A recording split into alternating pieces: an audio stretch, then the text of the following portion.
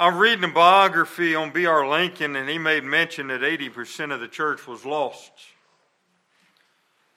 I've not read it, but I've had several friends of mine tell me that Billy Graham says that the greatest mission field that the pastor has is the church.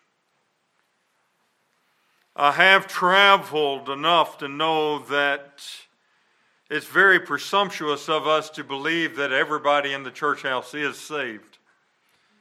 The Bible does clearly say that ye are known by your fruit. If you're not producing fruit, there's no reason to believe that you are saved. I was in Oklahoma, and I was witnessing to the guy that was checking me into my hotel, and I asked him, I said, if you died today, where would you go? And he said, heaven. I liked the answer, but I always do not assume that everybody I meet is saved, so I asked him, I said, so how do you know? And to my astonishment, he said, because I have never sinned. So I was, a smart aleck then, as I am now, probably worse now. I handed him my Bible, and I said, would you please sign it? He says, why? And I said, because beside Jesus Christ, you're the first person I've ever met who claimed to have no sin.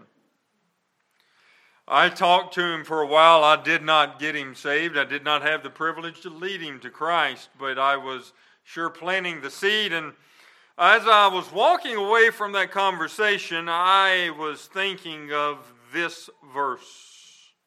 I actually shared it with him, but God got a hold of my heart. Verse 10 in chapter 2 of James, it says, for whosoever shall keep the whole law and yet offend in one point, he is guilty of all. I gave him that verse, and I went through the Ten Commandments with him. I finally got him to admit that he lied once to his parents.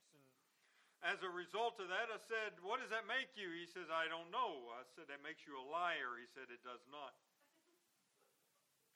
So I knew I wasn't getting anywhere, but as I walked away from that conversation, God shared this with me, that the Word of God is our pardon papers.